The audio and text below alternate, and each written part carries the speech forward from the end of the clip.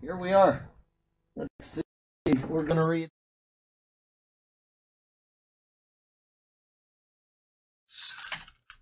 17. So let me see here. 119. Hello, how are you there? Psalm 119, verse 17. I had it tagged, but I also didn't have the page marked. Okay, here we go. Gimel, deal bountifully with your servant, that I may live and keep your word. Open my eyes that I may see wondrous things from your law. I am a stranger in the earth. Do not hide your commandments from me. My soul breaks with longing for your judgments at all times. You rebuke the proud, the cursed to stray from your commandments. Remove from me reproach and contempt, for I have kept your testimonies. Princes also sit and speak against me, but your servant meditates on your statutes. Your testimonies also are my delight and my counselors. All right, let's see what we got. We got no Jim today, so I'll just do the reading, and then Burke is sick, so we're not going to have a lot of back and forth. He keeps us busy with that. And other people sick, some traveling, and I got a whole list of people. I'm not going to read This Day in History because I got a lot of people that need to be mentioned for prayer. Mark, who I mentioned last week, his father, Mark Bachman's father, he took a turn for the worst, and so he went to be with his father, and he's asked for prayer because they don't know what his status is going to be, and I have not heard from him in 2 days. So he's with his dad, and then we have last Sunday during church, one of the people got up and left, and he called me a day later and said he would like prayer for his friend Dave and some people associated with him because of his friend Stephanie, who was murdered here in Bradenton a couple days ago, 41 years old. And so anyway, it really affected him. So Mike has asked for prayer for Dave and for Stephanie's family, etc. And then Sharon's mom, I wrote that down, and then Terry, I'm sorry, that's still the people involved. Sharon is the mom, Terry is the stepfather, and so he's asked for prayer for all of them. And then we have Lisa's mom and stepdad. She's asked for prayer for them. He's going into a nursing home, and it's really tough on the family. He doesn't want to go, and she's asked for prayer for that situation. And then Darla, who attends here on Sundays, her niece Katie has high blood pressure and severe headaches, and so she may be leaving to go be with her up in Philadelphia or Pennsylvania. So she asked for prayers there. And then Clarissa wants prayer for her company. They've lost some clients she thinks is probably due to Brexit. And so she's asked that the company would be able to maintain itself during this transition in England, and hopefully they'll be able to keep the company going and their jobs. And then Brian emailed, and he slipped and fell. He hurt his left shoulder, and he's asking that we pray that he doesn't have to go through surgery, which that'll come up next week. And then Steve has stage 4 prostate cancer, which we have somebody else here that has a similar situation, and he's asked for prayer for that. And then we have Robin, who is Jim and Linda's daughter, got out of the hospital a couple days ago. She was home today and had terrible pain, and so they called a nurse, and the nurse said that she's bleeding again and she's on complete bed rest. And Miss Magnuson, who attends here, she is in the hospital. I went to see her yesterday, and she was in pain too. So they've got these internal problems that are just bothering them really heavily. And I don't know when Miss Magnuson is going to get out. I got an email from Mr. Magnuson right before I left the house today, and it didn't say anything about a release date or anything, just was an update. But one nice thing is that we have a guy that's here on Sundays, Jay, and he took a teddy bear to her, to Miss Magnuson. He walked, Jay, as he walks up, and he took a teddy bear to her, and she told me yesterday, she said, I don't want anything else. I told him I don't want anything else, and as soon as I got it in my arms, he was so comfortable. Sure enough, we walked in there yesterday to see her, and she was sleeping with her teddy bear in her arms. So, she doesn't want to be a burden on anybody, but once she got it, it really meant something to her. So just remember that in the future, if people are in the hospital, if you take them something, whether it's flowers to cheer them up, maybe a teddy bear. So there you go with that. And we got all those prayer requests that and others that I didn't write down. That it's been, as last week, a very busy week. But let's ask the Lord for his hand in this. Lord, you've heard these people's prayer requests, and you know all of them. You also know anybody else that has emailed or asked for prayer that didn't specifically ask to be put on a list, but you know their situations as well. And Lord, we would ask that your hand would be with these people and help them to get better, to travel safely, such as in Jim's case, or to just be able to endure what they're going through. I see Blake is not here, and he said that he was feeling bad, so I would pray that he's doing better as well. But if he's not, that you would be with him also. Lord, be with your people and just give them the comfort they need and the health that they desire, if it is in your will. And if it's not, be a present reminder to them that you are there and that you are tending to them even in their affliction. Lord, we certainly thank you for the wonderful blessings of this life. You are so very good to us. And we ask that you bless this time in the Bible study, and we ask it would be honoring of you, and that our doctrine would be proper. And if it's not, that you would highlight us to that fact. Lord, we thank you for the chance to come in your presence in this way, and we thank you in Jesus' name. Amen. Amen. Hi, Carol. How are you? Oh, just ducky. Just ducky. All right, we're going to be in 1 Corinthians 4, verse 11 today. Oh, before we get started, Steve brought in a whole bunch of million-dollar bills and their tracts, and he had the superior word stamped on the back of them. So if you want any of those million-dollar bills to hand out, catches people's eye. They see something looks like money, and then they pick it up, and hopefully that'll work. And there's hundreds of them there. So take a whole pack and hand them out if you want. And the other tracts are on the wall as well. So there you go. Oh, one more thing before we actually get into 1 Corinthians 4:11. Somebody emailed me, and it was such a nice email. I asked if I could share it. This is her church apparently, and I didn't know that until this week. But she said, I'm going to leave some of the things that are kind of personal out. But she says, "Hello, Pastor Charlie Garrett," which just call me Charlie. I'm so elated that I found your church on YouTube, and I started by listening to your updates, but soon was listening to your sermons, and I want to tell you how much I enjoy your method of teaching. Well, we'll skip over that. She said, I now listen to everything current, but in addition have started with you in Genesis. I'm up to Genesis 20, and the second message in that one. Often I enjoy a particular message so much that I listen to it a second or a third time so I can soak it in. And she says, I'm 82 years old, woohoo, and have been a Christian since attending Sunshine Hour in Christian Release Time in the 4th grade, way back when.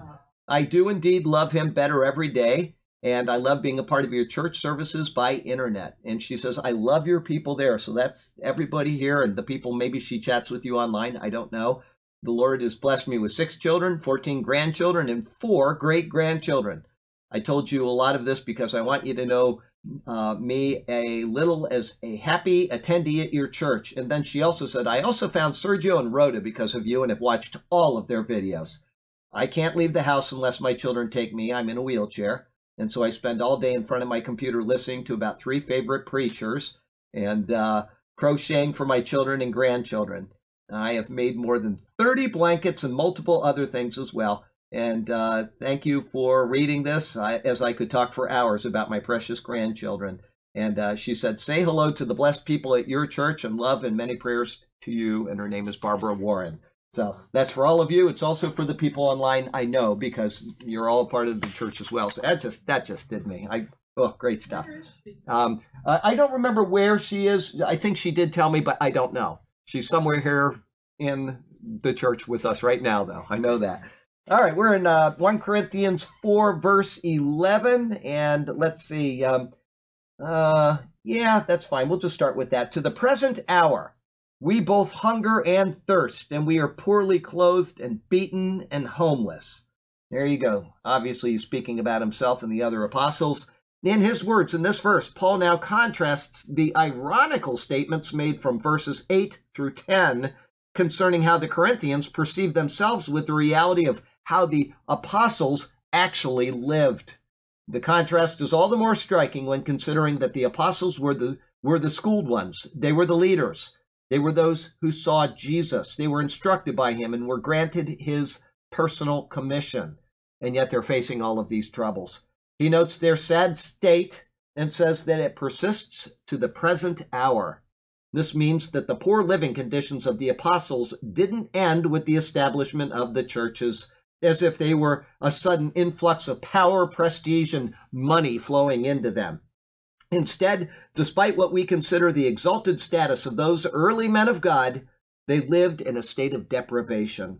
Paul says we, including the general lot of the apostles, were, 1, in both hunger and thirst. And we know this is true with Paul, certainly, because he talks about it elsewhere, but here he's including all of the apostles in this. Those at Corinth went to church at someone's home or elsewhere. They ate bread together, fellowshipped, and then returned to their homes for their regular life of food and drink, along with all the other benefits of a home. At the same time, the apostles were generally moving from place to place to spread the news of Christ. There were no guarantees of lodging and a meal, and so hunger and thirst were a normal and expected part of their travels. And then 2, they were poorly clothed, which is what I am every morning when I go clean them all. As a matter of fact, I was so poorly clothed yesterday. I always wear the same shirt until it's completely worn out. That's something that, what's the country singer, long hair, smoked pot? He did a lot of Christian songs. Willie Nelson, he did the same thing. He'd wear the same T-shirt until it would wear out. Well, I always wear the same one, and so I wash it on Friday. Anyway, yesterday, it had so many holes in it, I was embarrassed. So I took the thing and tossed it, and I'm now wearing a new black shirt. But hello, how are you? So there you go, poorly clothed. Some translations here say naked. The idea is one of clothing which is worn out from continual use, even to the point of being ragged. As travelers, they wouldn't carry along a suitcase with changes of clothes, but would simply wear the same clothes continuously. This is the way people lived back then. Having one garment or 2 at the most is the standard back then. So if somebody had more than that, they were considered very wealthy. In this state, they would enter a synagogue or a congregation and speak to those who were wearing their normal clothes or even a set of clothes set apart for special occasions. Instead of being the height of fashion when attending, they would be the poorest dressers of all. Now imagine that. These are people that lived with Christ, were commissioned by Christ. They're the ones that have penned the pages of the Bible, and yet when they were out there presenting themselves, they would not have been the epitome of fashion in the churches. This state wouldn't be unknown to the Corinthians, and they could not claim that Paul was making this up. See, that's the good thing about it being an epistle that went to a church, is when he writes something, we know that it's true. Because if he wrote something and it wasn't true, then they would immediately call him out. Well, we know that's not true. You've been here 45 times, and, you've been through here with these other people, and, you were eating lamb chops and steak, and no, not at all. What he is saying, they know is correct. So, they had seen him and Peter already, and they knew his words were so. As it was true with him, there is no reason to believe any other apostles were dressed any better. Okay? And maybe even worse, because Paul was a what? What was his profession? Tent maker. That's right. So he knew how to sew. If he had a tear in his garment, he'd just sew it up. If the other apostles did, they might have to wait until they had somebody that could sew for them. But tent makers have a special ability to make holes go away. And so Paul probably, even though he was in a bad state, may not have been as bad as some of the other apostles. 3, he says they were beaten. This is a customary theme of the book of Acts. It seems everywhere Paul went, someone was pulling at him, whipping him, slapping him, stoning him, or otherwise attacking him in some other physically offensive way. They were always doing it. Now, he obviously, because he was the apostle to the Gentiles, he bore the brunt of this. The apostles to the Jews would have had to put up with the Jews that didn't like the message of Jesus, but other than that, they probably would not have had quite the treatment Paul had. Paul got the brunt of it. He really was the one that took it from everybody. Did he But fight back? what's that? Did he ever fight back? No.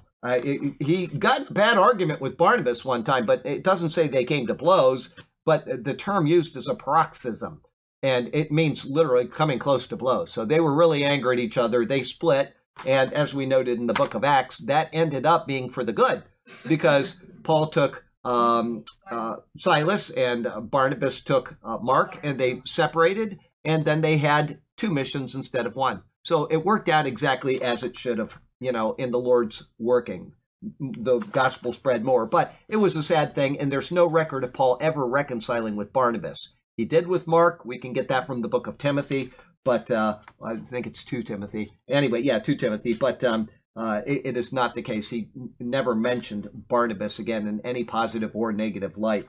But there's nothing that says that they fought back. And in fact, Paul could have. He was a Roman citizen. He was dragged into jail with, who was it? They were Silas, I think, and they were in prison, and they were beaten, then put in prison. They were there at night. The earthquake set them free, and the guard actually had to treat their wounds. Okay, so while he's treating their wounds, they got the gospel, and then they baptized the family, etc. So that may not be in that order, but that's what happened. The next day, the people came to have Paul released, and he said, "Oh no, absolutely not, because I'm a Roman citizen, and you had no right to do what you did." He could have said, "I'm a Roman citizen, you can't beat me," and he kept his mouth shut. And he was making a point to the people, that I'm not going to fight back. I'm going to show that I am entitled to conduct my affairs as I want.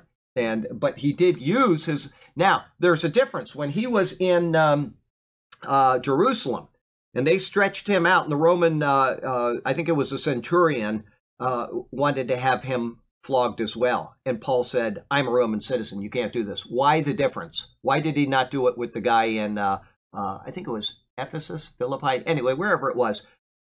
But the guy in Jerusalem was going to flog him, and he said no. Why the difference?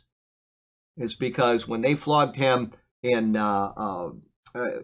wherever it was, Philippi, Ephesus, or something, they would have had a certain type of flogging that they did, probably with whips or something, maybe cords, something hard that would hurt your back, and it could cause you to have blood on your back. But in Jerusalem, in a centurion's area, they probably would have used the flagron, which had the whips on with pieces of metal or bone or stone in there, and when they hit you, it would rip your back open.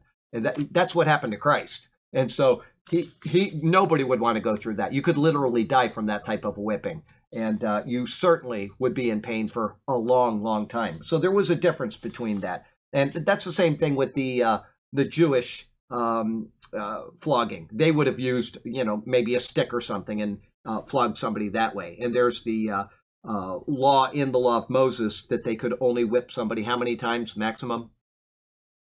Well, actually, the Bible says 40. The Jews took one away so that they would never err and break the law. So that's where the 39 stripes come from. It's not actually in Scripture, but you're right. The Jews would take one away for that purpose. Or what they would do is they would have, this is not in the Bible, okay? This is just something, a commentary I read, that they may have a flog that would have 3 cords on it, and so they would whip him 9 times, and 3 times 9 is, or no, that's 27. They do it, how many, whatever, 39 divided by 3, 13 times, thank you. So that way they get less hits, but they'd have 3 stripes on each. And same thing, it would keep them from violating the law by going over 40. That's all tradition. But anyway, you may hear somebody say, well, Jesus was beaten 39 times, okay, when he went to the cross. That is completely incorrect. You want to drop that out of your memory bank. And the reason why is because that was a Jewish flogging. He was flogged by the Romans. And so they would have beat him as long as they wanted, and they would have torn his back open as much as they wanted. If they flogged him, the night before, then they would have done it 39 times. But that is not what happened when he was taken out and flogged by the Romans. They did not go by Jewish law, and they could have flogged him until the cows came home. It made no difference to them. So you want to make sure that when you hear that type of a thing, that's incorrect. However, it is interesting that they have the 40 minus 1, which is 39. And how many books of the Old Testament are there? 39. It's like the law is a punishment upon the people, right? And then we come to the grace of Christ in the 40th book of the Bible. So just an interesting thing, but don't make doctrine of it. Okay, anyway, so they were beaten and whipping, slapping, and all of that. And even the high priest of Israel had him so abused. And we'll see that in Acts chapter 23. I went way too far there. It was back in the book of Ezekiel. Acts chapter 23, and it says, I'll just start in verse 1. Then Paul, looking earnestly at the council, said, Men and brethren, I have lived in all good conscience before God until this day. Verse 2, and the high priest Ananias commanded those who stood by him to strike him on the mouth. Okay, so there you go. And from there, Paul questioned why he would do that, which wasn't in accord with the law. But we won't worry about that today. And 4, he says they were homeless. The apostles were persecuted to the point where they would have to leave home and family. And the very concept of having a stable home was contrary to the type of ministry they conducted. They wandered about at the direction of the Spirit to whatever place was selected to hear the good news of the gospel. The thought of a regular job and home probably never crossed their minds as they set their faces to the task ahead of them each day. But Paul understood that these things had nothing to do with a right relationship with God. If anything, they strengthened it. Paul's words of Romans 8:35 show that none of these things have any bearing on their intimate fellowship with Christ. Romans 8:35 says, Romans 8 verse 35 says, who shall separate us from the love of Christ? Shall tribulation or distress or persecution or famine or nakedness or peril or sword? So none of those things would affect their relationship with Christ. Then as follow-up to this, in Romans 8:39, Paul says that none of these things nor any other thing in heaven or on earth would be effective to separate us from the love of God, which is found in Christ Jesus our Lord. He will continue with his sobering words to those in Corinth and thus to us of the conditions they suffered in Christ. So let us not worry if the latte machine is broken at church Sunday.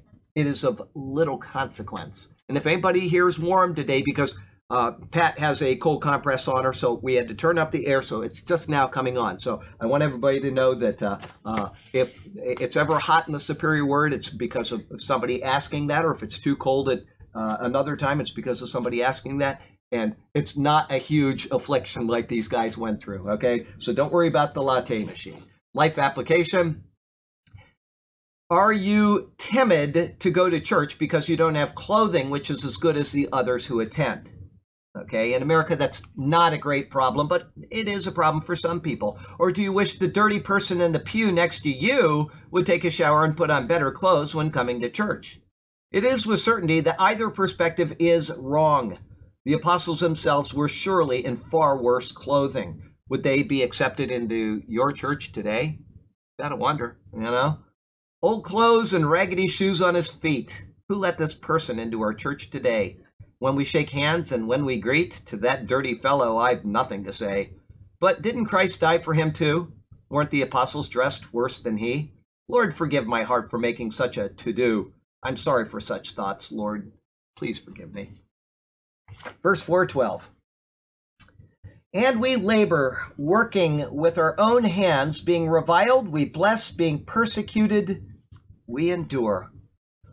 Paul continues to relay the plight of the apostles as they set forth to share the good news of Jesus Christ. Not only did they hunger and thirst, wear poor clothes, and receive ill treatment, they also didn't impose upon others who may have recognized their plight. Instead, he says, they labor and working with their own hands. In Acts 18, it is noted that Paul, as we noted here, was a tent maker, and he worked in that job while traveling in order to pay his way. In Acts 20, he even notes to those in Ephesus that he provided for my necessities and for those who were with him. That's Acts 20, verse 34. In other words, he not only worked to pay his own way, he paid for those who traveled with him as well. In similar words, he wrote in both epistles to those in Thessalonica concerning his personal labors and the reason for it. He says this in 1 Thessalonians chapter 2. 1 Thessalonians chapter 2, he says, For from you the word of the Lord is sounded forth. Sounded forth not only in Macedonia and Achaia, but also in every place. Your faith toward God has gone out so that we do not need to, I'm reading chapter 1. I'm supposed to be in chapter 2. I knew that wasn't right. He says, so affectionately longing for you, we were well pleased to impart to you not only the gospel of God, but also our own lives, because you would become dear to us. For you remember, brethren, our labor and toil, for laboring night and day, that we might not be a burden to any of you, we preached you the gospel. So, once again, he wrote this to them, and he said that we labored, we didn't put a burden on any of you. It cannot be a lie, because if it was, Thessalonica would have said this is a lie, and we wouldn't have this book of the Bible right now. So we know that these things are true. We know that Paul worked with his own hands. We know that he, as he said, I robbed other churches to care for you. I think we're going to see that in 1 Corinthians, maybe 2 Corinthians, where he had the churches in Macedonia. He would accept support from them, but he wouldn't accept it from these people in Corinth. And he had a reason for everything he did. But he worked for his own wages and his own food, everything, when he was in Thessalonica.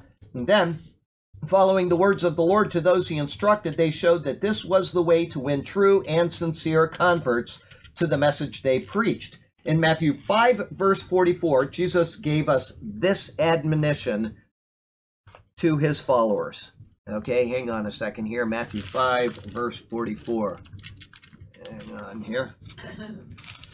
He said there, but I say to you, love your enemies, bless those who curse you, do good to those who hate you, and pray for those who spitefully use you and persecute you. Okay? He said that to his followers, and Paul obviously picked up on that, and he says, I'm going to do the same thing. And you will see him that way. He blesses people when he should be cursing, or not should be, but when he could be cursing. And he followed the precepts of the Lord as far as a follower of Christ in that regard. So, the blessing of those who came against them was from the wisest counselor of all, and proved to be the true door to opening hearts and minds. But not only did they bless when reviled, Paul continues by saying that being persecuted, we endure. The blessings were given, and regardless of whether the persecutions continued or not, they endured.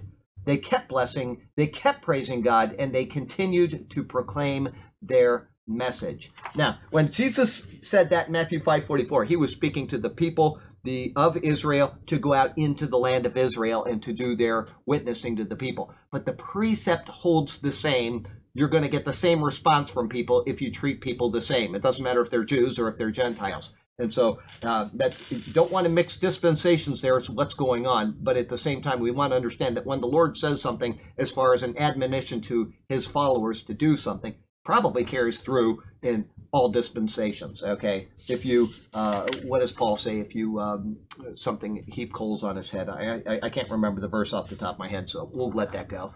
Anyway, in their persecution, a greater reward was promised. Again, from Matthew 5, we learn of the blessing for those who are so treated. Here in Matthew 5, verse 11 and 12. Hang on a second. I should have just left my hand right in Matthew, but I didn't. Matthew 5, 11 and 12. He says, blessed are you when they revile and persecute you and say all kinds of evil against you falsely for my sake. Rejoice and be exceedingly glad, for great is your reward in heaven, for so they persecuted the prophets who were before you. So we have the same thing. We've got the prophets being persecuted. We know that very well from the Old Testament, and especially if you read the book of Hebrews chapter 11, what some of the people went through. They went through a lot, okay? And then Jesus' followers in Israel, hey, same thing. And now the the apostles after Christ's resurrection, they're out there and they're suffering exactly the same way. Okay, as a matter of fact, just because we're there, let me see, I don't cite it. No, I don't, so I don't want to get ahead of myself, but I do not cite it. So what we're going to do is we're going to go really quickly to Hebrews chapter 11. And there it says, these are some of the things that the people went through. Let's see here, I'll go down a little bit. Such things they declare plainly. By faith Abraham, Moses, by faith he forsook. Okay, I've still got to go. Okay, here it is, verse 36. Still others had trial of mockings and scourgings, yes, and chains and imprisonment. They were stoned, they were sawn in two, they were tempted, they were slain with the sword. They wandered about in sheepskins and goatskins, being destitute, afflicted, tormented, of whom the world was not worthy. They wandered in deserts and mountains and dens and caves of the earth, and all these, having obtained a good testimony through faith, did not receive the promise. Why? God having provided something better for us, that they should not be made perfect apart from us. So there you go. It's just a short synopsis of what the prophets of old went through. We see that it followed right through with the apostles in the New Testament. All right. So although these words were spoken by Jesus under the law, Matthew 5:11 and 12 that I read you a minute ago, to those under the law, they are confirmed in the apostles' actions and by the words of Peter to those he addressed in his first epistle. So let me take you there really quickly so you can see that Peter also recognizes the exact same thing. 1 Peter, it's probably 1. My fat finger took something off, so let me see if I can find this. No, that's not 1 Peter chapter 2. 1 Peter chapter 3. Hang on a minute here. I've got, well, that might be it, but I don't think that's the verse I'm looking for. Here it is, verse 14. If you are reproached, it's 4:14. I missed the chapter when I typed this. He says, if you are reproached for the name of Christ, blessed are you, for the Spirit of glory and of God rests upon you. On their part, he is blasphemed, but on your part, he is glorified. But let none of you suffer as a murderer, a thief, an evildoer, as a busybody in other people's matters. Yet if anyone suffers as a Christian, let him not be ashamed, but let him glorify God in this matter. Okay, so there you go. That's Peter's words. People are going to suffer. We can expect it, Jew and Gentile in this church age. We can expect that occurring. Though there are no apostles today, I disagree with people that call themselves apostles, because an apostle means a sent one. Okay, an apostle of Jesus Christ is one sent by Jesus Christ. You can be an apostle, you can be sent by your church, but why use a term to confuse things or to exalt your status? There's no point in that.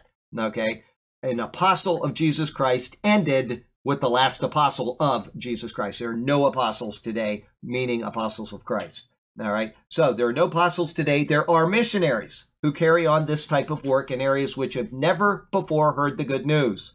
They have the words of the Lord, the examples of the apostles, and the history of many generations of missionaries who have gone before them to be assured that this is the right approach to evangelizing those who have never heard the good news.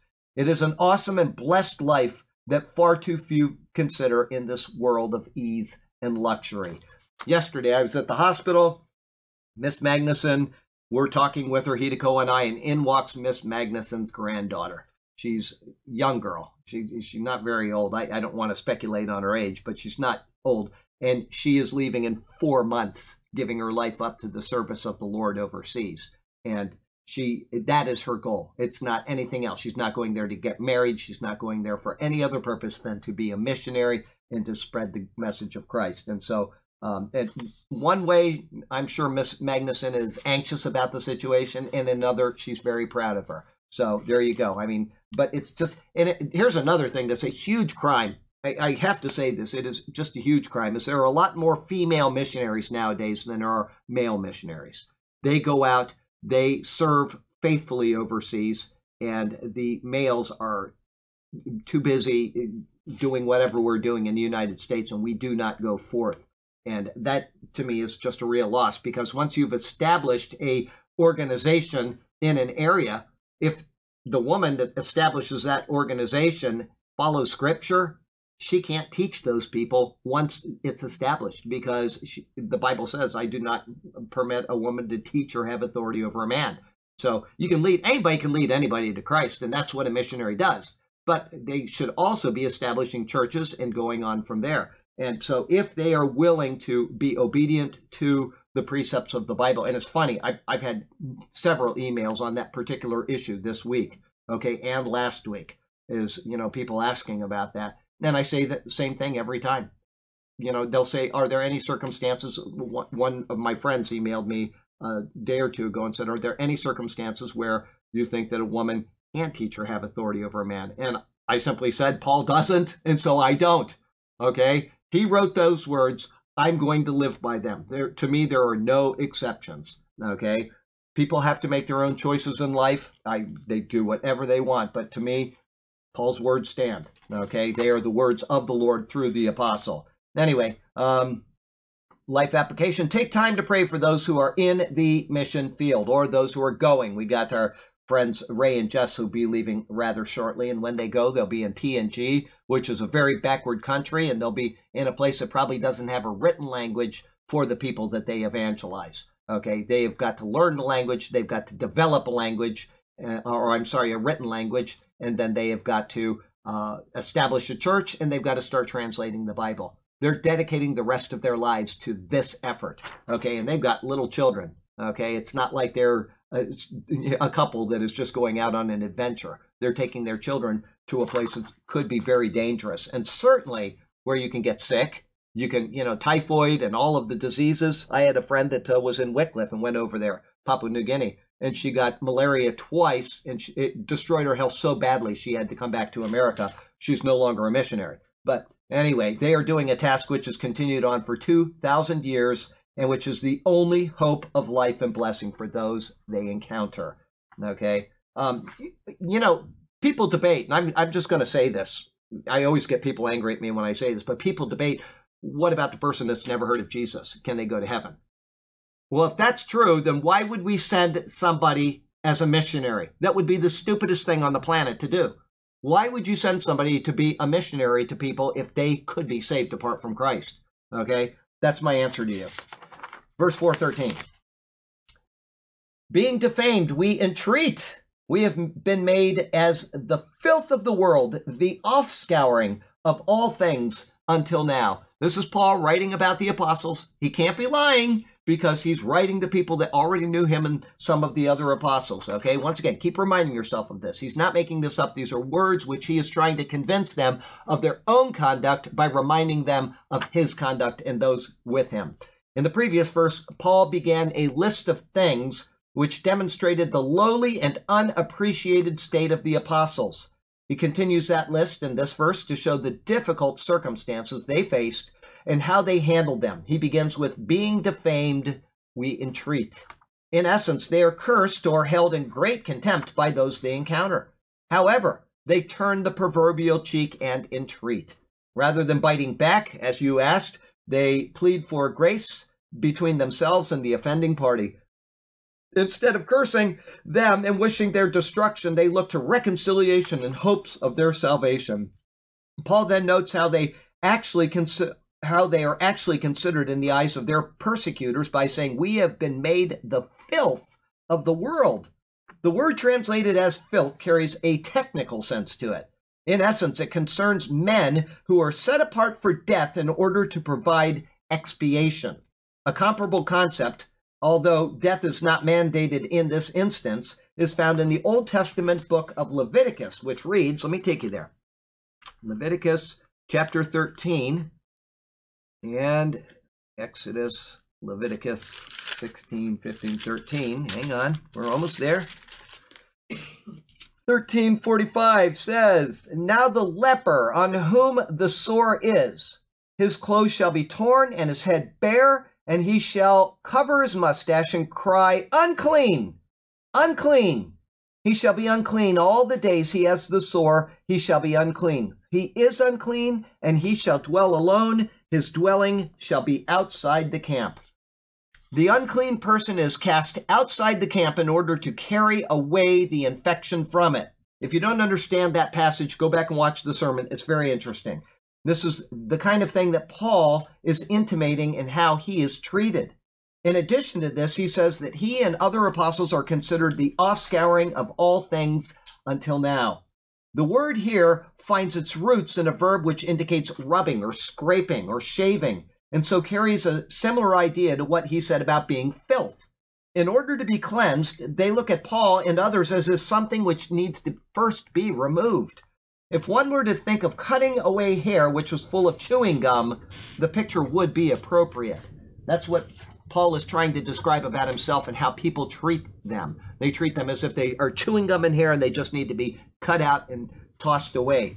Okay, once again, he couldn't write these words unless he was correct in what he was writing. People wouldn't believe that. And, another example is when somebody is in the hospital and they develop an infection, what do? They send them to the place where it's isolated from everybody else. Just like a person is sent outside of the camp, unclean, unclean. Well, that's what we do in our hospitals. And nobody can go in or out without wearing certain things. They have to wear gloves and stuff over there. Tom knows this. We go there all the time. When somebody in the projects goes to the hospital, we go visit them, okay? And if they are, what is it? Diabetes. Okay, somebody loses a toe with diabetes, all right? That's a really bad sign. If they don't take care of themselves 100% after that point, it's inevitable almost, isn't it? We've seen it several times. We'll go there and somebody will have a bad infection from diabetes. Off comes the toe.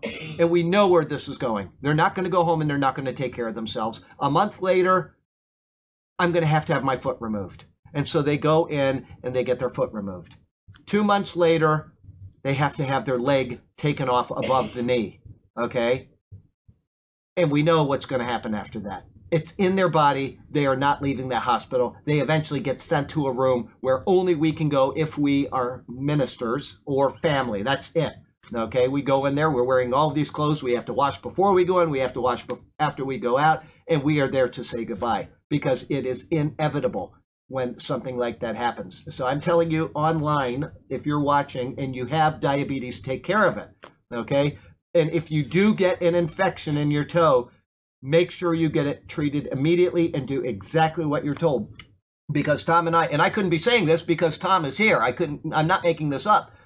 This is something that is really important for you to remember. If you have something like that, you take care of it. Because if not, it's not just that you're going to die. It's that you're going to die, one, in an isolated unit, and you're going to die without parts of your body. I care this much as to say this. And as gruesome as that sounds, it is really important. Fred, have a wonderful night. Take good care. Anyway, that's my appeal to you, to take care of yourself while you can, because it is something that is very sad. I carry it with me all the time. When we pass by the houses where these people lived, it comes to mind. It just does. So anyway, 4:14.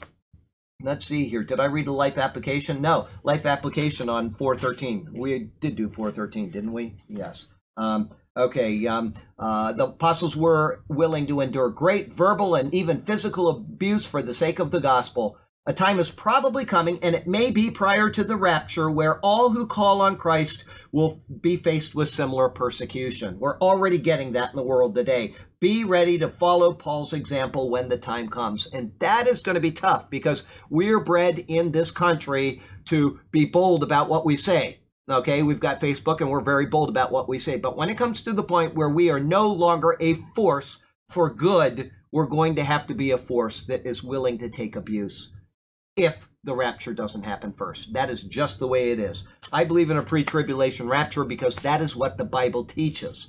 But it doesn't mean that all is going to be rosy before the Lord comes for his church. Okay, and so if you are willing to proclaim Christ and not deny Christ, we have no idea when he's coming. We may face this as well. So there you go with that.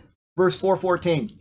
I do not write these things to shame you, which is the intent, but it's not the intent, if you know what I'm saying. What he's doing is he's trying to say, you guys are living this way. We have lived this way. And that's why he's saying that. I'm not writing this to shame you, okay? But as my beloved children, I warn you, okay? And this is what a father would do with his son.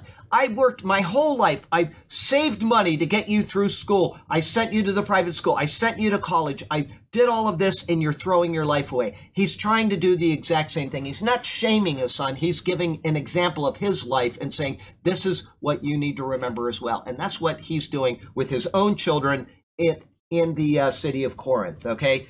So now, in contrast to his words, which he has thus far spoken, words of irony followed by words which included examples of personal hardship and trial, Paul removes the irony and explains why he gave those striking examples by saying, I don't write these things to shame you. His words were not intended to degrade them, but to effect a positive change in thinking in them and thus in us, okay, and their lives in them. His words of irony weren't intended as a means of embarrassment. And his words about his sufferings weren't meant to exalt him above them as if they hadn't somehow earned a right through personal trial, which he had. Instead, and even if it had this effect, they weren't intended to shame or to taunt them. Rather, he had more lofty and righteous intents in mind. In contrast to this perception, he explains, but as my beloved children, I warn you. Okay, here's a good example that comes to mind right away. A missionary comes from overseas, and he has been in a place where there is strong Christian persecution. Or you might get somebody that actually was from that country, right? He's in a Muslim country, and he's a Christian, and he's been abused his whole life, and he comes to speak at your church, okay? Or somebody from China, and they have to face the persecution that is going on over there. And they come, they visit churches, and they say, this is what it's like. That's kind of what Paul is doing there. He's telling them that life is not easy everywhere. And just because you're sitting there fat, dumb, and happy doesn't mean that that's the normal working of the world, okay?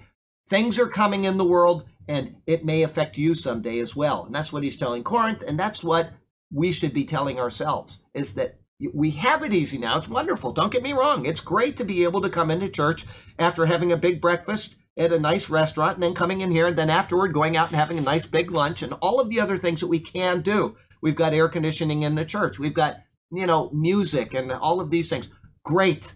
That's wonderful. It does not mean that it will continue, and it doesn't mean that it's deserved. And unfortunately, especially in America, we feel like these things are deserved, and it is not. We've got my friends in Kenya, the Superior Word Church in Kenya, and they've asked me to make an appeal. They want to buy the land they're in, okay? They're in a church right now. And I hadn't seen it. They made a banner and they showed it to me. Superior Word Kenya, okay? And it's very nice. It's just like our sign out front, and it hangs on the wall. And he sent me a picture of their church so that I could put it on to an appeal on the Prophecy Update and see if people are willing to help them out. They want to buy the land because right now they're paying rent every month, okay? And so they want to buy the land, and then they want to build a concrete building on this land. What they are worshiping in right now looks like, and I'm not kidding, if you were to walk up to that building and push on it, I bet you it would fall over. It's all tin, the tin things. And there's cracks you can see right through the building all over the place. And I think these people really love the Lord, and they are there serving the Lord. They go out into the community, they feed them, they do all the things that they should be doing. This is what Paul is trying to tell them. This is what the reality of the world is like in many places, okay? And so we think, oh, we've got it made here. Well, we do, but we need to understand that not everybody does, and we may not in the future. Okay, anyway, as my beloved children, I warn you, he has been acting and speaking as a father would to his own children for good, for edification, for building up and exhortation. Just as a father will use examples from his own life in an attempt to show the right path, so Paul was doing thus far. When a parent tells of their past hardships, which is what I just did, I wish I'd read these in advance. Anyway, it is in anticipation that the child will listen and think, oh, I can avoid that by not doing what he did. Whether it concerns financial mistakes, blunders during times of schooling, faults that came up in relationships, or whatever else, the parent uses personal experience mixed with irony to impart wisdom to his children. Now, I'm 54 now, okay? When I was 20, actually when I was 14, and my dad would tell me something, I'd be like, I know all that, right? And so I'd ignore him, and then I'd find out Dad was right, okay? And then when I was 20, I'm 20 years old. I don't need you telling me this. I know the answer. And then come to find out Dad is right. And I did that when I was 32. I came back from overseas. I'm about 36 years old. I've been around this entire world several times. You don't need to tell me that. And sure enough, come to find out Dad is right. I'm 54 years old, and 3 months ago, Dad says something to me. I say, Dad, please, would you just stop? And come to find out, a week later, Dad was right. There's always wisdom in age if people are willing to listen to it. Now, that doesn't mean that people of age are always wise. Okay, don't make that mistake. All right, there's a lot of people up in Congress that are in their 70s and 80s year old, and they don't know what they're talking about. Okay, so just because age does not naturally bring wisdom, but age carries wisdom with it if it is applied properly. Okay, I may have said that wrong. If you listen, don't correct my English, but you get the point of what I'm trying to say. Okay, I'll read it again. Financial mistakes, blunders during time of schooling, faults that come up with relationship. Think of them all. All right, whatever else. The parent uses the personal experience. They mix it with irony to impart wisdom to the children. This is Paul's method here, and it is with a noble and heartfelt intent for his children in Christ there at Corinth. Life application. The Bible has many notes of instruction which include examples of failure as well as success.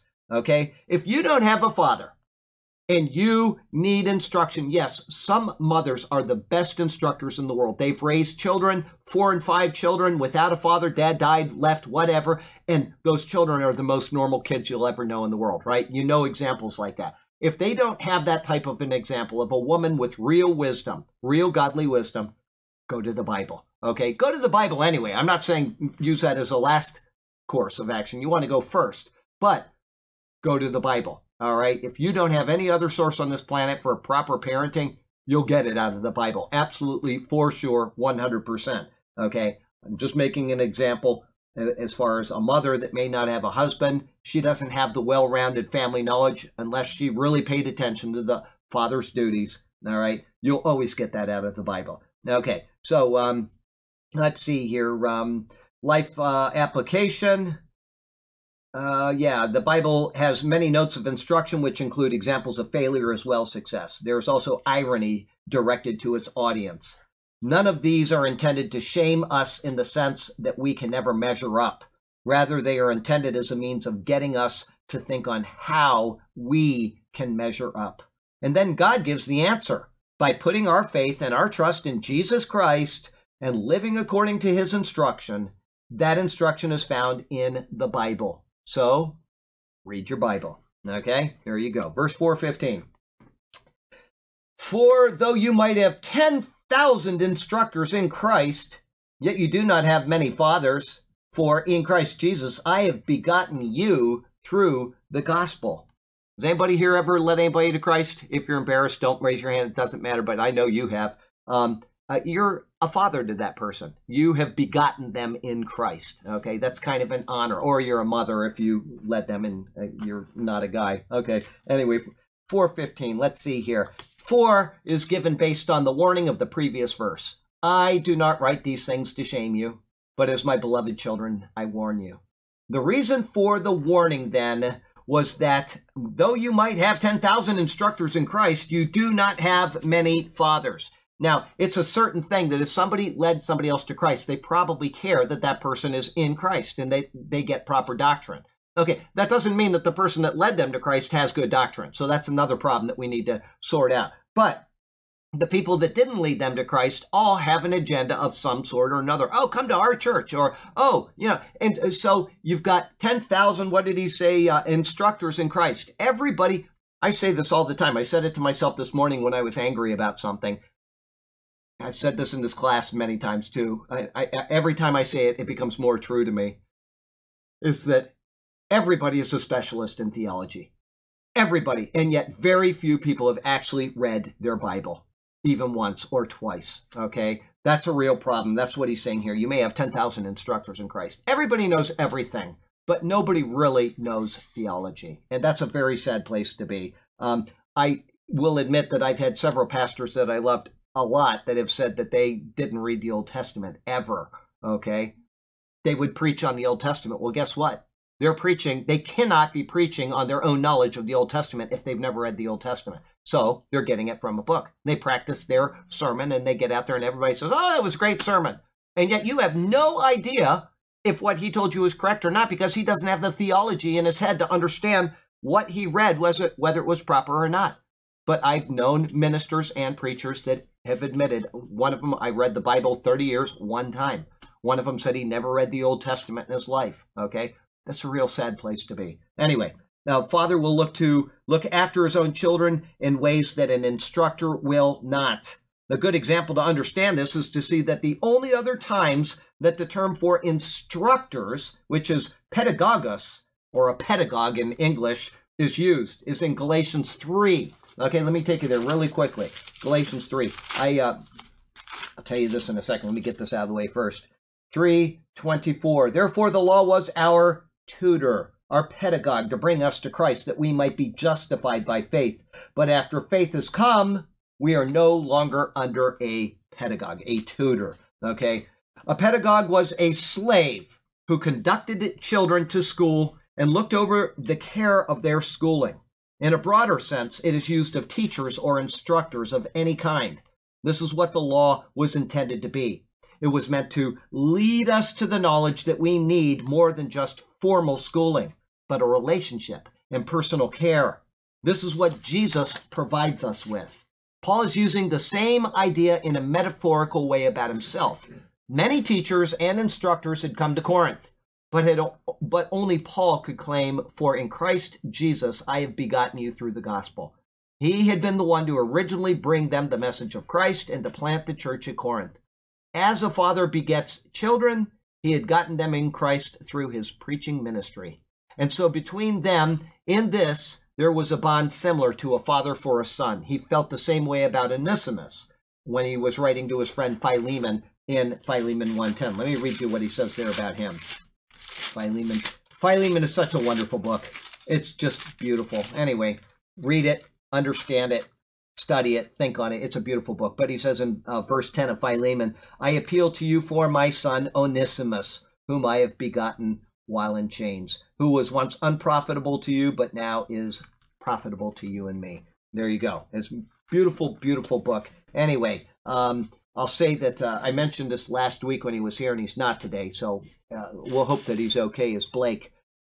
He struggles with some real physical problems, and he's got a lot of pain. So if you have extra prayers, always remember to pray for Blake. But he asked me a week or so ago which book I should read, and I mentioned it in class last week.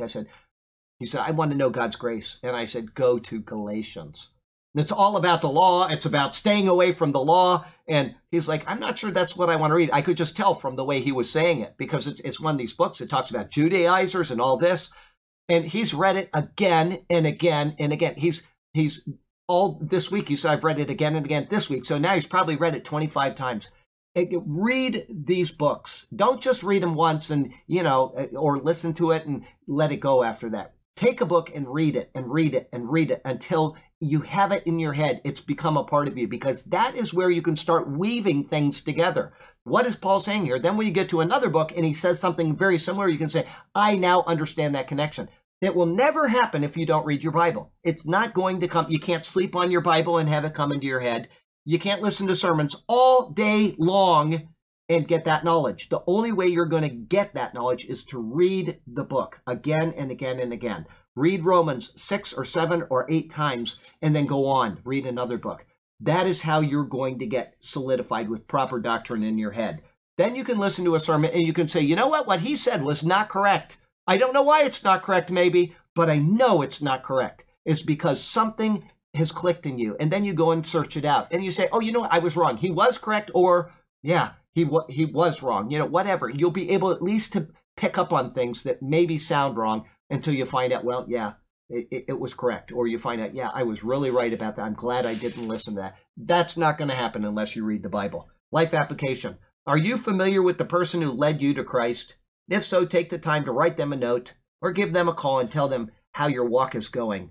There's a special bond in this that deserves an extra moment of your time. If you've lost contact with that person, lift them up in prayer today to your Heavenly Father, who knows exactly who they are and how to reward them. Okay? Life application. 4:16. Therefore, I urge you, imitate me. Well, that sounds kind of bold. Paul has been speaking of divisions within the church for 4 chapters now. Such divisions can only lead to a breakdown in harmony, infighting, and other trials. Eventually, they can ruin or completely divide a church. So one must think that Paul is actually causing a new division by his words in the previous verse, that he is a father to them. And then in this verse, by asking them to imitate him. Is he trying to greedily have the church follow him and not Apollos? Because remember, that's what he was talking about in the beginning of the epistle. He says, some of you say, I follow Paul, and some say, I follow Apollos, and some say, I follow Cephas, okay? Or some say, I follow Christ. The answer is no, he's not trying to divide the church. His statement that he is a father to them implies that they are children to him. A father will look out for good, not for evil, when guiding his children. And a father will have his own example to follow. In the case of Paul, he states his example explicitly in 1 Corinthians 11, verse 1. by again instructing them to imitate him while explaining why. He says, imitate me, just as I also imitate Christ. Okay, that's 1 Corinthians 11, verse 1. So he's saying, you imitate me. Later he's going to say, I imitate Christ. Now you understand why to imitate me. Okay, Paul's example is Christ. If this is so, then asking them to imitate him, in effect, is simply learning the greater example of Christ. This is a common theme of Paul, often implied, often explicit. In Philippians 3, verse 17, he makes it explicit again. He says, brethren, join in following my example, and note those who so walk as you have us for a pattern. And then he goes on. I'll go on a bit. For many of them, of whom I have told you often, and now tell you even weeping, they are enemies of Christ. Okay? He's saying, imitate us because we're followers. We're aligned with Christ. These people do not have your good in mind. All right? Another example is found in Ephesians chapter 5.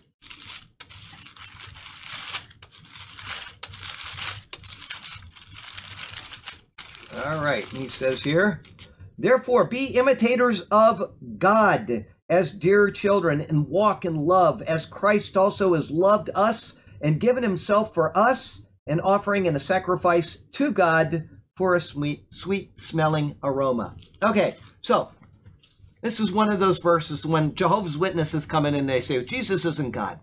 And you haven't read your Bible and you don't know what the Bible says. You say, boy, that sounds convincing. But if you have just listened to the last 2 minutes of commentary, Paul said in 1 Corinthians 11, verse 1, what did he say? He imitates who? Christ. Okay, and he says, imitate me because I imitate Christ. And then here in the verse I just read you in Ephesians, he says, imitate God. Would he say that without being a blasphemer if Christ wasn't God? Absolutely not. They take him out and stone him.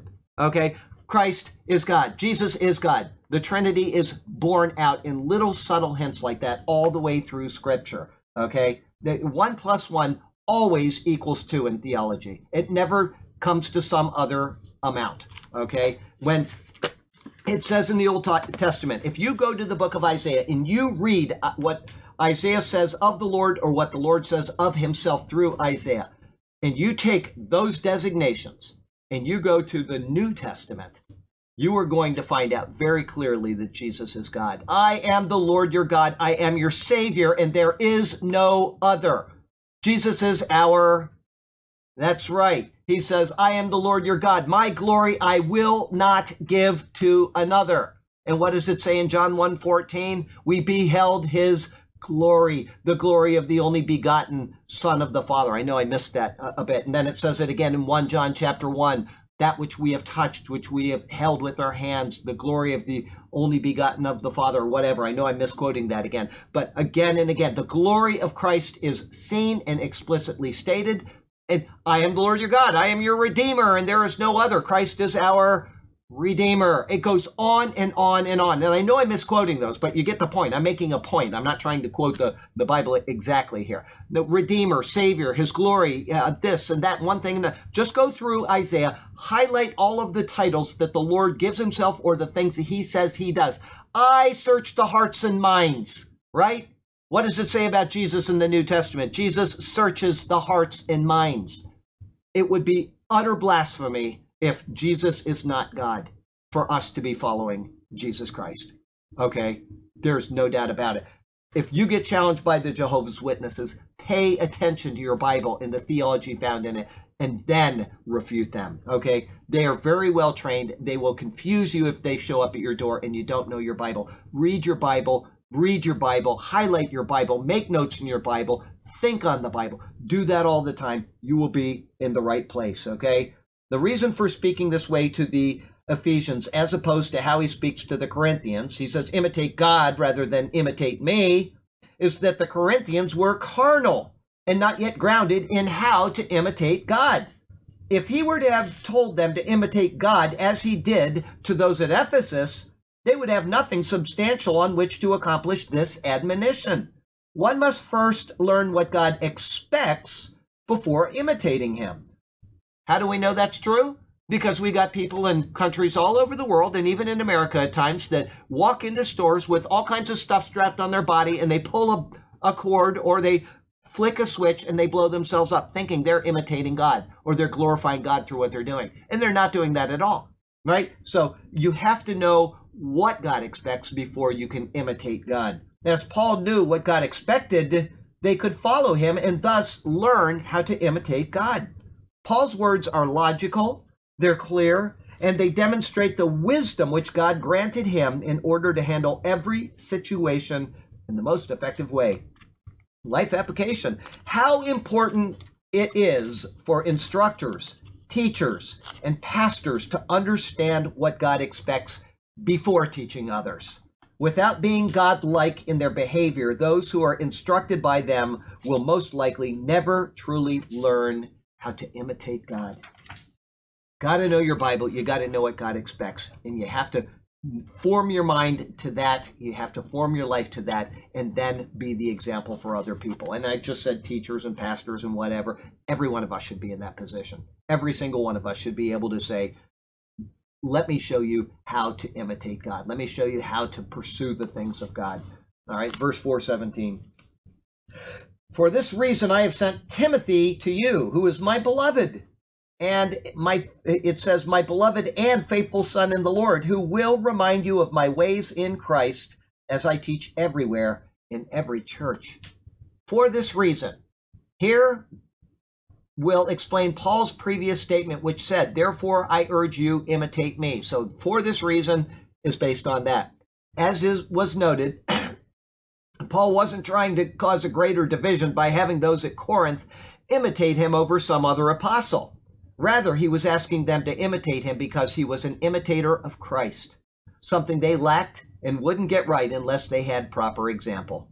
In support of that reason, he told them that he has sent Timothy to you. Timothy was Paul's protege, and he would fill the need of the Corinthians on Paul's behalf. This Timothy, Paul states, is my beloved and faithful son in the Lord, a term he uses elsewhere. Like those in Corinth, whom Paul called his beloved children in verse 14, Timothy was also. Because Paul looked at all of them as sons, he felt that Timothy would be a great help in understanding what he was conveying. However, later in his letter, it still seems unsure if Timothy would actually make it to Corinth or not, because he uses the word if concerning his travels. That's found in 1 Corinthians chapter 16. He says here, 1:16:10. And if Timothy comes, see that he may be with you without fear, for he does the work of the Lord, as I also do. Therefore, let no one despise him, but send him on his journey in peace, that he may come to me, for I am waiting for him with the brethren. So he's not really sure if he's coming, but he's planning on sending him. Should he make it as planned, Paul said that he will remind you of my ways in Christ. In other words, we can look at his petition to imitate me from verse 16 as a sound request because of his ways in Christ. Paul wasn't trying to misdirect the Corinthians, he was trying to properly direct them. With Timothy confirming this, they could be certain that they were imitating that which was proper, and their faith would not be misdirected. In fact, their doctrine and practice would be in a manner harmonious with all of the churches which had been established, because Paul claimed that his teaching was the same, as he says, as I teach everywhere in every church. He was consistent in his proclamation of Christ, consistent in his doctrine, and determined to follow up to ensure that those things continued properly. How nice it would be today if all seminaries taught a proper message of Christ and then occasionally stopped by to check up on the doctrine of their graduates. That is something you never see, ever, from a seminary. What we failed to do, Paul carefully and meticulously accomplished. There is a guy, I can't remember his name, he was in England, he was a pastor. He kind of did that on a personal level. He went from his church to every single person in his church once a year, and he sat down with them and went through the core parts of doctrine once a year in their home with them. Probably got a meal out of it, so hey, bonus, but whatever. That was something he made a point of doing. If seminaries taught properly, which there are a lot of really bad seminaries out there, but if they taught properly, and if they would then send somebody to where their pastors were, if they know that person is in a pastoral position and they went and they checked them out, That would be a really marvelous thing. It does not happen. I've never heard of it, not one time happening. Life application. Discipleship is an immensely important aspect of the faith. Leading people to Christ is only the beginning of a lifelong journey of discovery. If you have the necessary training to teach others what is right and sound about Christ, make an effort to impart to those who are less informed. Paul deemed this immensely important, and so should we. All right, I don't think we're going to get done with this chapter today, but we got a couple more verses. Verse 4:18. Chapter 5 is just such a marvelous passage. I'm not trying to go quickly through chapter 4. I just happened to notice that we're close to the end, and so chapter 5 is just one of those instructional chapters that it take you 30 seconds to read it, and you could read it 100 times and learn something new out of it each time. Anyway, 18. Now some are puffed up as though I were not coming to you. In the previous verse, Paul noted that he was sending Timothy to those in Corinth for a reminder of his consistent message, which he teaches everywhere he goes. Having said this, he already knows that some are puffed up. The idea, as noted previously, is that of puffed up means proud. Thank you. When yeast is put into dough, it causes the bread to rise, thus picturing being prideful, full of boasting, or arrogant. And some translations do use the term arrogant. But by doing this, the imagery is lost. It will be more especially the case as Paul will use the example of dough puffing up in chapter 5. He then notes the reason for some being puffed up by saying, "It is as though I were not coming to you." Those who were involved in these divisions who took the side of Apollos would certainly say, "See, he's afraid to come himself, and so he's sending Timothy instead of coming personally." It would then be a poke in the eye to those who claimed Paul was their man, and thus the divisions would continue. This is why he has preempted them in his letter with this statement. He in fact has plans already to come to Corinth, but there were also other things on his plate that he could do before, or that he had to do before. This will be explained to them in 1 Corinthians chapter 16. Let me read that to you now so you know that he's not just making this up to them. He says, now I will come to you when I pass through Macedonia, for I am passing through Macedonia. And it may be that while I remain or even spend the winter with you, that you may send me on my journey wherever I go. For I do not wish to see you now on the way, but I hope to stay a while with you if the Lord permits. But I will tarry in Ephesus until Pentecost, for a great and effective door is open to me, and there are many adversaries. So he's saying, I don't want to just make a passing visit. I've got other things that have to be done. I would like to stay with you. And he even says maybe spend the winter with you. Well, that would drive the opposite division, the Apollos people, crazy until they got to know him better and realized that he wasn't an old ogre. Life application. An effective way of dispelling problems is to think in advance what other issues may arise and then preempt them with words of surety about the resolution to those issues.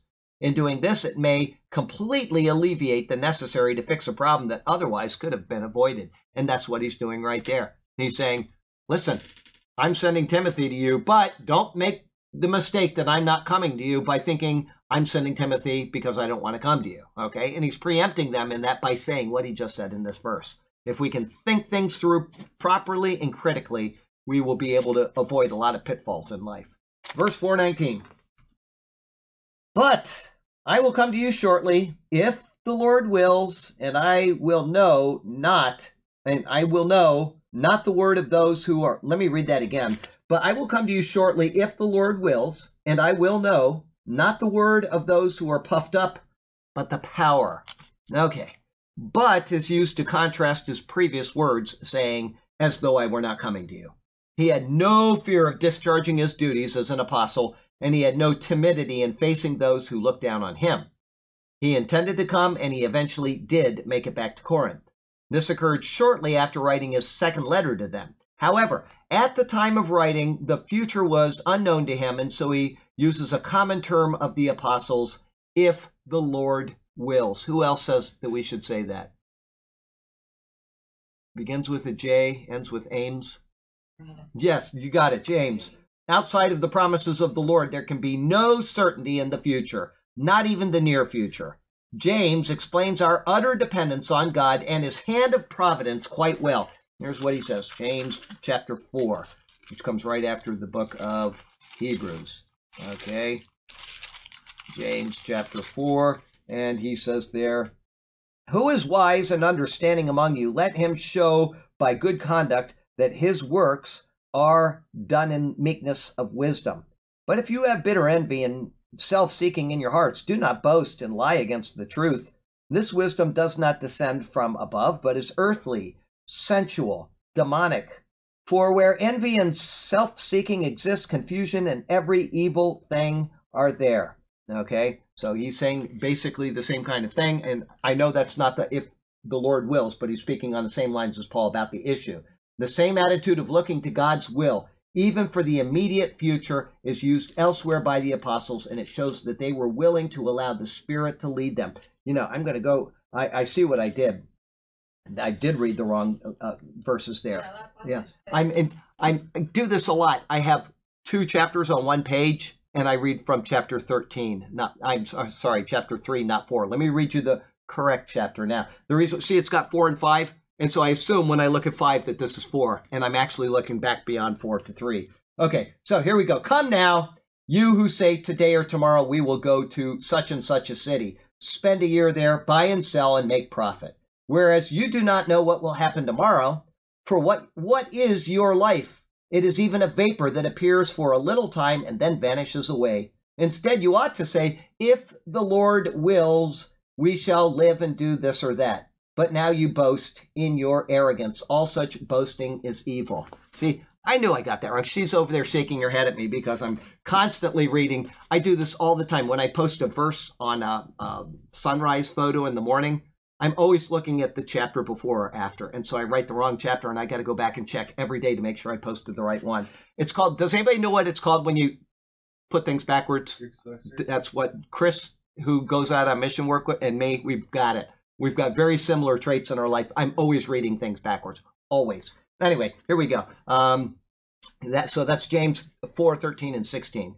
This same attitude of looking to God's will, even for the immediate future, is used elsewhere by the apostles, and it shows that they were willing to allow the Spirit to lead them, and they had resigned their ultimate end to the capable hands of the Lord. And so, if the Lord wills that Paul return to Corinth, then at that time he indicates, I will know not the word of those who are puffed up, but the power. The final portion of the verse tells us that Paul would be willing to listen to the words of the various factions in Corinth, especially the leaders of the divisions, and he would be able to tell which were merely puffed up orators without firm grounding in the word as it was given, and those who had considered the power of the gospel, the truth of Scripture, and the work of Jesus Christ, and had presented it carefully. Those who did so, those who were filled with the power of the word, the power of the Spirit, and the power of proper influence over the flock.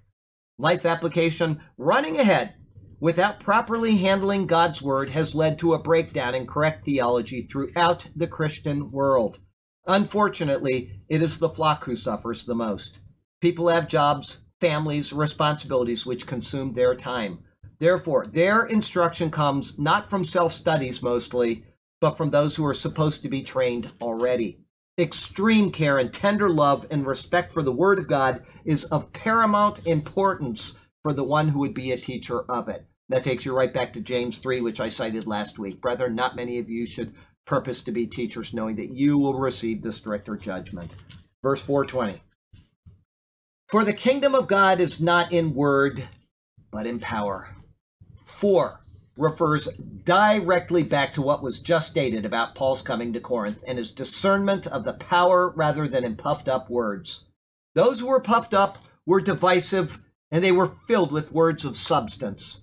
On the contrary, Paul was filled with the power of the Spirit and the ability to effect real change in the lives around him.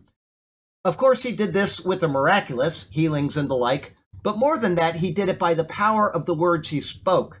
The words of the gospel, both then and now, effect real change in those who hear them. Drunkards turn into solid citizens, prostitutes become princesses, and the proud turn and humble themselves before God. There is great power in the words of the gospel, words to which the puffed up boastings of the world can never attain, because the gospel is the power of God unto salvation for everyone who believes. This then is the kingdom of God. It is not an earthly kingdom, but a spiritual one. It is a group of called out believers who have put their faith in Jesus Christ.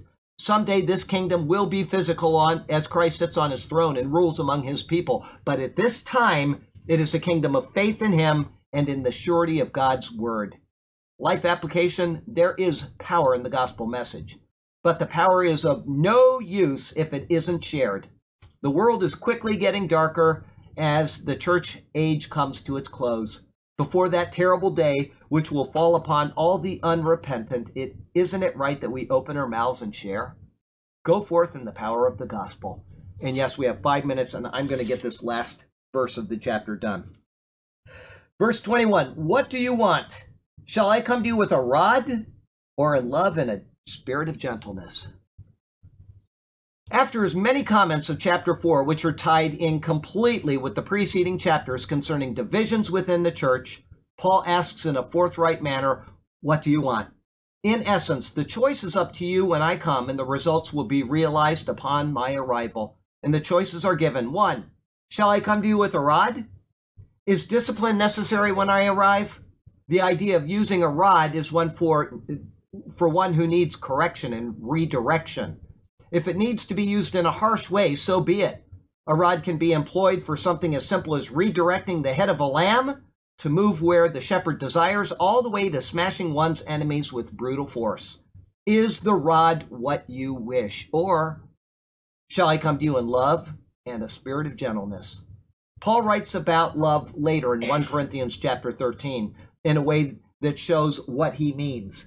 The demonstration of love is one which does not behave rudely. It does not seek his own. It is not provoked. It thinks no evil, does not rejoice in iniquity, but rejoices in the truth. That's 1 Corinthians chapter 13, verses 5 and 6. Along with this would naturally come a spirit of gentleness. There would be no need for a rod of correction, but gentle words of direction, guidance, and a harmonious spirit. Would you prefer love and gentleness? Paul will continue to write them in this manner in his second letter to them.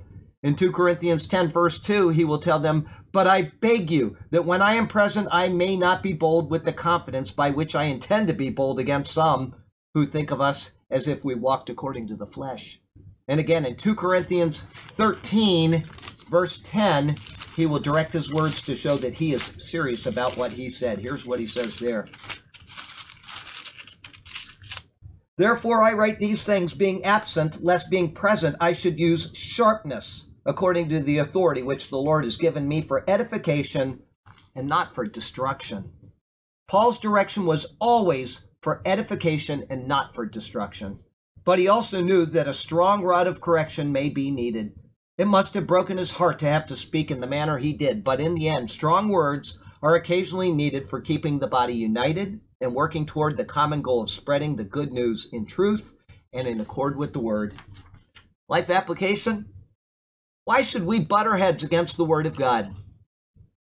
If Paul was set to correct those who were disobedient with a rod, how much more do we deserve correction? We who have the whole counsel of God in written format, let us spend our time wisely, learning, loving, cherishing, and adhering to God's precious word. How precious is your word to me, O God, more precious than oil upon my head. It is a light to my feet and a lamp for where I trod, rather to have your word than all the world's gold instead. Your word I have hidden in my heart that I might not sin against you. Help me from this day forward to start pursuing your word even till my days are through. Heavenly Father, we thank you so much for the words of Paul, because they cut right to our own heart as well. We've got the same problems in churches today that they had 2,000 years ago. And without studying what he has said and without going to him for guidance, which came from you through him, we're just as lost as anybody else. And thank you for Jesus, who is the one that has saved us from our sins in the past and help us to be strong, faithful, and competent Christians in our theology going forward in the future. Help us to have a hunger to read your word, a desire to read it, not to just sit and watch TV, not to just go out and play baseball and do things that are fun in this life, but to spend our time wisely while we can, learning your word and cherishing it, thinking on it, meditating on it, and sharing it. Help us to do this, Lord, that you will be glorified and that we will be built up in you. Help us in this, Lord. And we want to once again remember the people that we mentioned earlier and anybody else that we've forgotten. Somebody came into mind just now that's looking for a job up in Connecticut, and I would pray that you would help her to find that job and to bring her to a point where she's not worried or anxious in any way about her financial security. Lord, I would pray for these people, and I would pray that you would just be with us in the week ahead until we come together again, wherever we are meeting, whether it's at the Superior Word or another church. And thank you for that. We love you and we praise you. In Jesus' name, amen. Oh boy. Let me back this thing up here for you. Let's see here. We're going to go to break.